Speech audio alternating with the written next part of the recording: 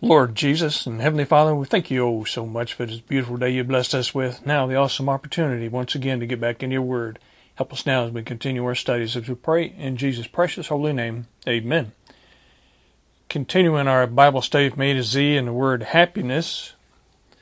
Of course, as we have read already in John chapter 15, verse 11, these things have I spoken unto you, that my joy might remain in you, and that your joy might be full.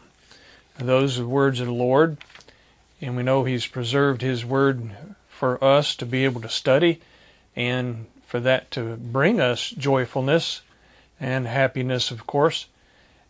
And over in Acts chapter 8, we see the spreading of the word into cities and them having great joy, as it reads in Acts chapter 8.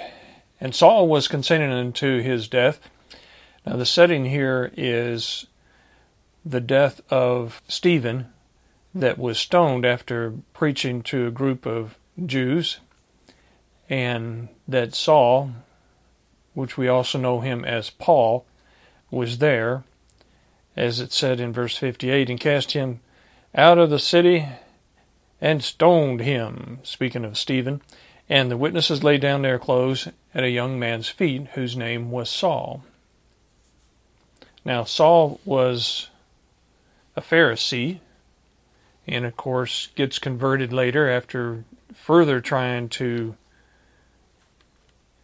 arrest some Christians and bring them back to Jerusalem to be stoned and all kinds of horrible treatment and so forth. Get back into it here in chapter 8.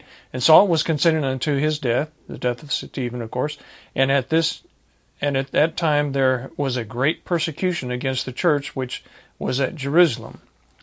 This is the key, is right after the stoning of Stephen, there was great persecution.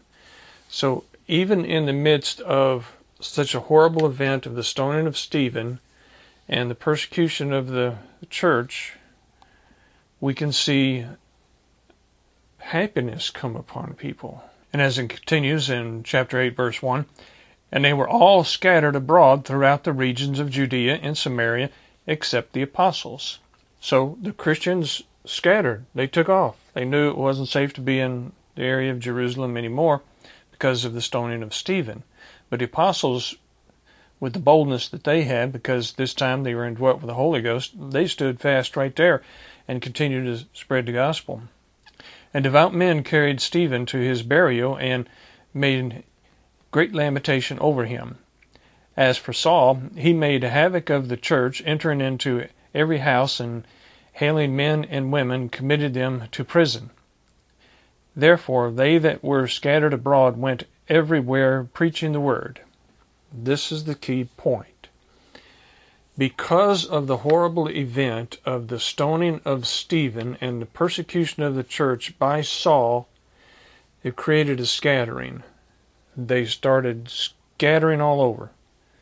It reads, when Philip went down to the city of Samaria and preached Christ unto them, and the people with one accord gave heed unto those things which Philip spake, hearing and seeing the miracles which he did. For unclean spirits, crying with loud voice, came out of many that were possessed with them, and many taken with palsies, and that were lame were healed. And there was great joy in that city. So we see, following the horrible event of the stoning of Stephen, resulted in the scattering about of the Christians, spreading the gospel further, going out into other areas, and bringing great joy into those other areas. Showing how the Lord can take something, the horrible event, even as of the horrible event of the stoning of Stephen, and turn it into something that spreads joy and happiness elsewhere. So they spread out, started spreading the gospel, and of course receiving the gospel, they had great joy and great happiness. And over in Acts chapter 13, as these people continue to spread the gospel, and we see this being after the conversion of Saul and becoming Paul and becoming a great missionary And while Paul is out there spreading the gospel, he goes to Antioch. And at Antioch, he's speaking to the men of Israel. And we can pick this up as he's in a synagogue preaching to them in Acts chapter 13, verse 26. Men and brethren, children of the stock of Abraham, and whosoever among you feareth God, to you is the word of this salvation sent. For they that dwell at Jerusalem and their rulers, because they knew not God, nor yet the voices of the prophets which are read every Sabbath day, they have fulfilled them in condemning him.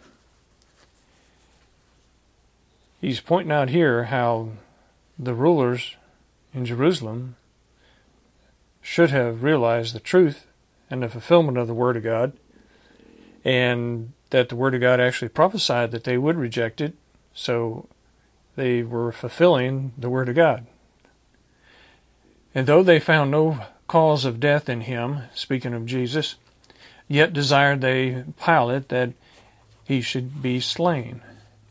And when they had fulfilled all that was written of him, this is the fulfilled prophecies that they themselves were not even believing, but yet were fulfilling.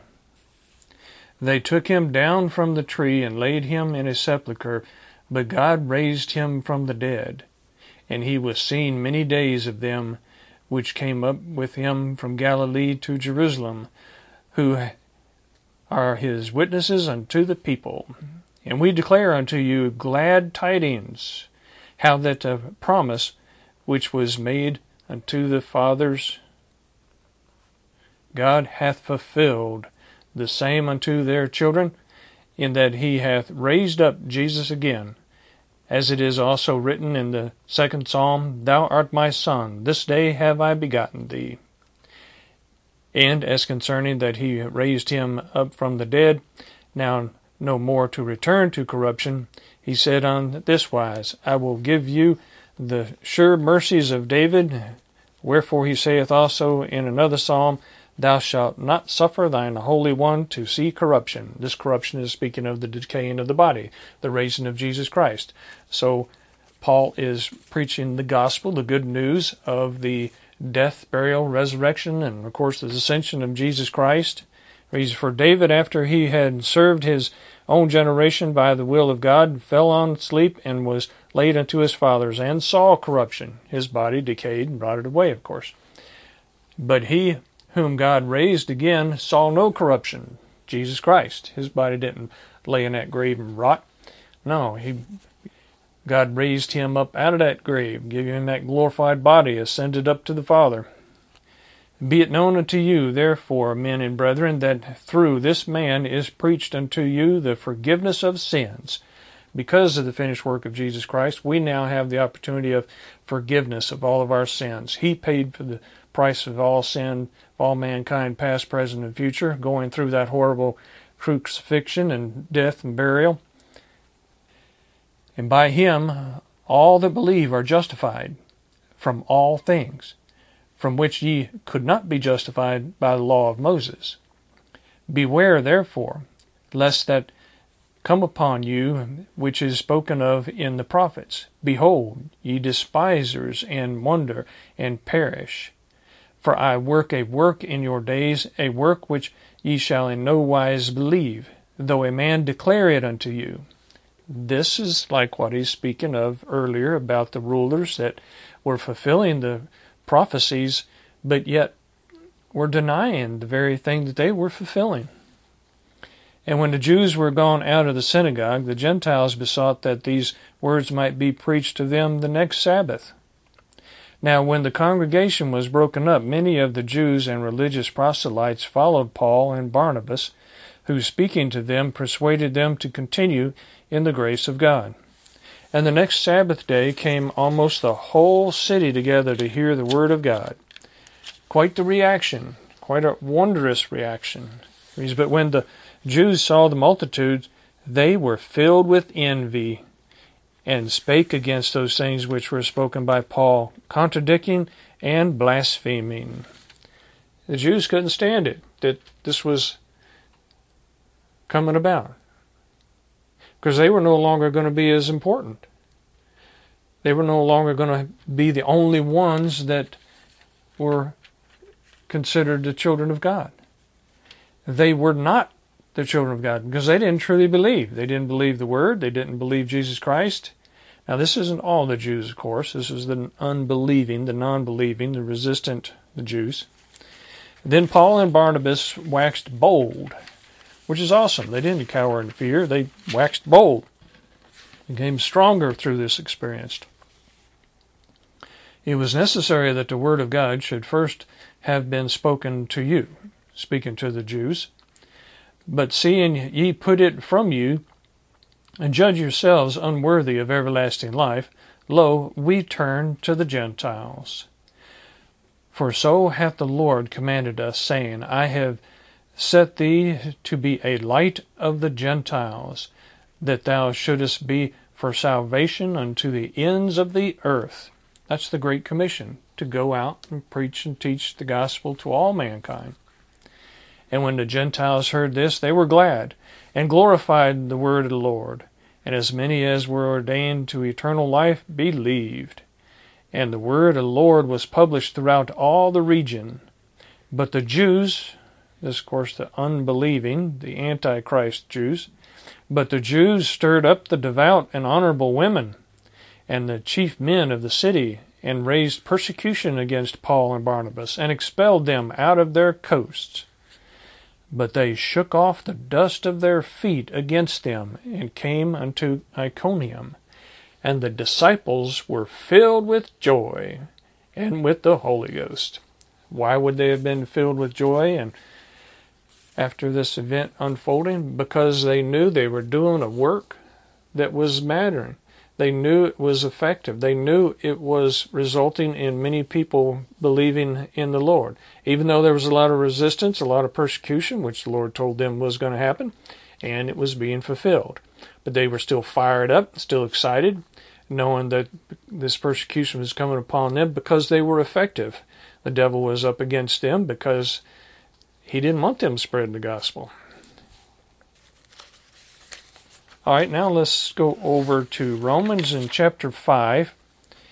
And here we see some teachings of Paul to the Romans in Romans chapter 5. Let's pick it up right here in verse 1. Therefore, being justified by faith, we have peace with God through our Lord Jesus Christ. Now, justification is being found innocent. And the only way to be found innocent is to have your sins forgiven. And the only way to get your sins forgiven is to trust and believe in the finished work of Jesus Christ. And that's what he's speaking of. Therefore, being justified by faith, faith in the finished work of Jesus Christ, we have peace with God through our Lord Jesus Christ. He's the conduit. He's the one who made this available to us, by whom also we have access by faith into this grace, wherein we stand and rejoice in hope of the glory of God. And not only so, but we glory in tribulations also, just like the hardships and persecutions that they'd already suffered, that we just read about, and they were joyful in that, and they referring to it here as well. Knowing that tribulation worketh patience, and patience experience, and experience hope. And hope maketh not ashamed, because the love of God is shed abroad in our hearts by the Holy Ghost, which is given unto us. That indwelling Spirit of the Holy Ghost, filling them with the boldness they need, with the encouragement they need, with the strength that they need, with the happiness that they need. For when we were yet without strength, in due time Christ died for the ungodly. For scarcely for a righteous man will one die, yet peradventure for a good man some would even dare to die. But God commendeth his love toward us, in that while we were yet sinners, Christ died for us. It was definitely grace, because we didn't earn this salvation. We were given it by grace, unmerited favor. It's much more then, being now justified by his blood, we shall be saved from wrath through him. For if when we were enemies, we were reconciled to God by the death of his Son, much more being reconciled, we shall be saved by his life. And not only so, but we also joy in God through our Lord Jesus Christ, by whom we have now received the atonement. We joy in God. That joyfulness comes upon us. It isn't supplied by ourselves, it's supplied from the Lord. And therefore it's greater joyfulness, greater happiness than we could ever achieve of our own, or that this world could provide us. So we have that kind of joyfulness available to us when we become filled with the Holy Ghost, which we receive when we trust Jesus Christ as the Lord and Savior. So he can be with us and give us that joyfulness no matter what the situation is. And over in Galatians chapter 5, pick it up here in verse 19. Now the works of the flesh are manifest, which are these: adultery, fornication, uncleanness, lasciviousness, idolatry, witchcraft, hatred, variance, immolations, wrath, strife, seditions, heresies, envyings, murders, drunkenness, rivalings, and such like, of the which I tell you, as I have also told you in time past, that they which do such things shall not inherit the kingdom of God. That's the life of the ungodly. That's the horrible existence of not having the Lord and not being filled with the Holy Ghost. In verse 22, but the fruit of the Spirit. How do you have the Spirit? By trusting in Jesus Christ, and the Spirit comes into you, which is the Holy Ghost. But the fruit of the Spirit is love, joy, peace, long-suffering, gentleness, goodness, faith, meekness, temperance. Against such there is no law. And they that are Christ have crucified the flesh with the affections and lusts. If we live in the Spirit, let us also walk in the Spirit. Let us not be desirous of vainglory, provoking one another, envying one another. So if we walk the pathway we should be walking, we'll be filled with the Holy Ghost, and all those fruits of the Spirit will come forward, and we'll have that happiness. We'll have that peace. We'll have a purpose in life, and He'll give us the strength that we need to be able to stand up against the wiles of the devil. We can put on that full armor of God. And when it's time for us to depart from here, whether it be at the rapture or at the end of our days, we can be looking forward to a glorified body that he writes about in 1 Corinthians, another letter of Paul to the church at Corinth, where it reads in 1 Corinthians chapter 15, pick it up in verse 50. Now this I say, brethren, that flesh and blood cannot inherit the kingdom of God, neither doeth corruption inherit incorruption. Behold, I show you a mystery. We shall not all sleep, but we shall be changed in a moment, in a twinkling of an eye, at the last trump. For the trumpet shall sound, and the dead shall be raised incorruptible, and we shall be changed. For this corruptible must put on incorruption, and this mortal must put on immortality. So when this corruptible shall have put on incorruption, and this mortal shall have put on immortality, then shall be brought to pass the saying that is written, Death is swallowed up in victory. O death, where is thy sting? O grave, where is thy victory? The sting of death is sin, and the strength of the sin is the law. But thanks be to God, which giveth us the victory through our Lord Jesus Christ. Therefore, my beloved brethren, be ye steadfast, unmovable, always abounding in the work of the Lord, forasmuch as ye know that your labor is not in vain in the Lord. That ought to bring you great happiness, to know that we're going to receive a glorified body, one that will not corrupt, that means rot away or decay, an immortal body, a body that will not wither away, will not die. We will live for eternity with this glorified body that we will receive in a moment, in a twinkling of an eye. And when will we be receiving this? We'll be receiving this at the rapture, as it speaks of over in 1 Thessalonians chapter 4 in verse 13. But I would not have you to be ignorant, brethren, concerning them which are asleep, that ye sorrow not, even as others which have no hope. For if we believe that Jesus died and rose again, even so them also which sleep in Jesus will God bring with him.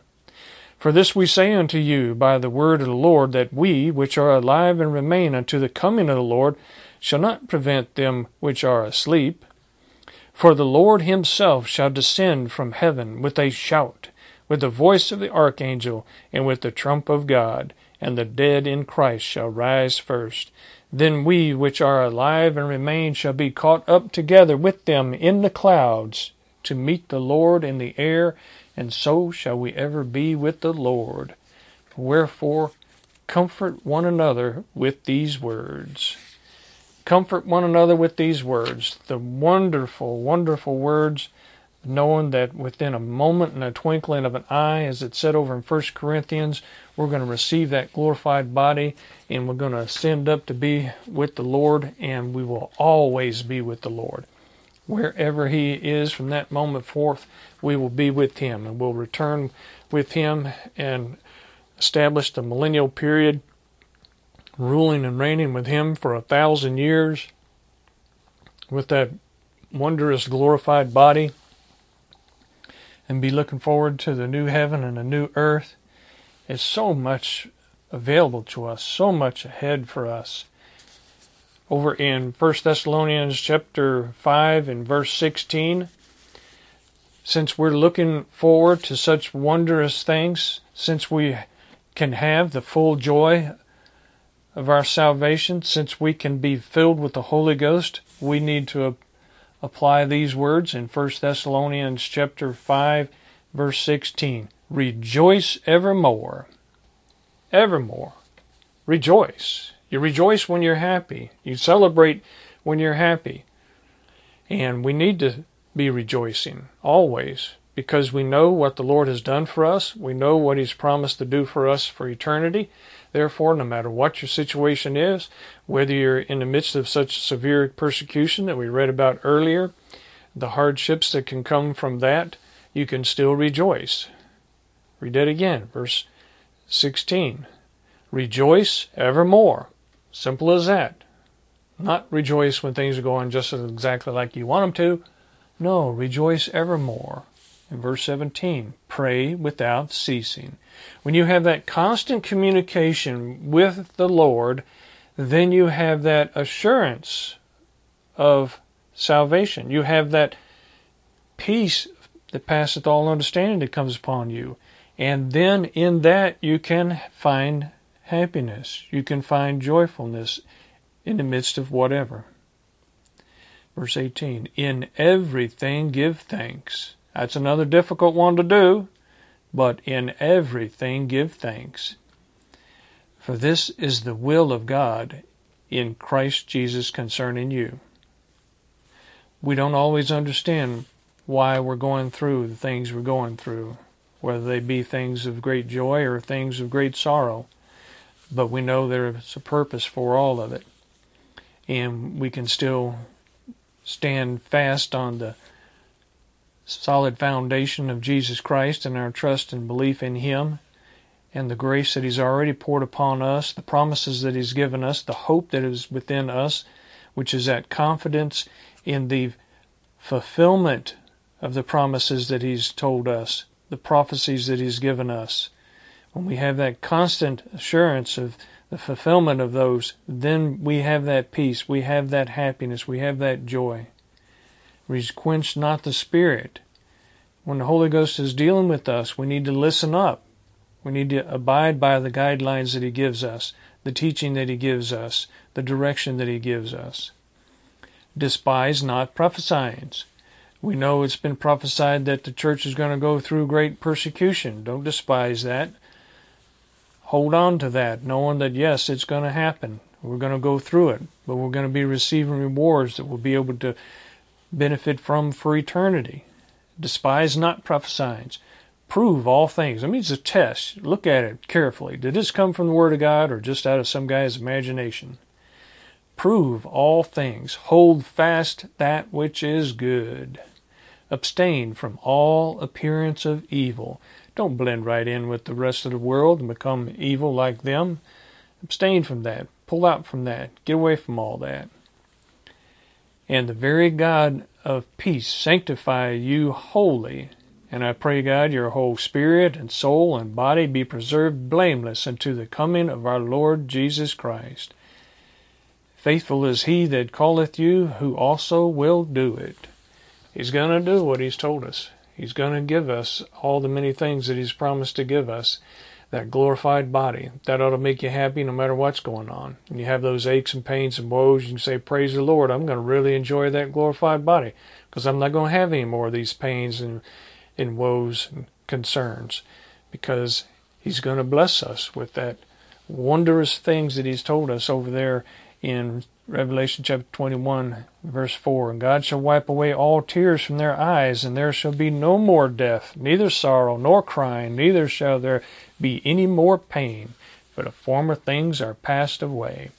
So that's what we have to look forward to. And he's given us all this information that we can study, just like he said back over there in John chapter 15. These things have I spoken unto you, that my joy might remain in you, and that your joy might be full. So we can have full joyfulness, full happiness, when we truly and completely and fully trust in Jesus Christ and his prophecies, his work, and what he has in store for us for eternity. That's a lot to be thankful for. It's a lot to be looking forward to, and it's a lot to be happy about. Let's close. Lord Jesus and Heavenly Father, we thank you so much for your word that does give us that joyfulness. It does make us happy to know all the many things that were prophesied and how they were fulfilled in the intricate detail. So we know the prophecies of yet to be fulfilled will be fulfilled in exactly the way you've got them laid out there for us to be studying and understand and know, to give us that confidence that we have so much to look forward to, and that we can still be happy in this lifetime and in this realm no matter what we're going through. Thank you so much for that as we pray in Jesus' precious holy name. Amen. Thank y'all.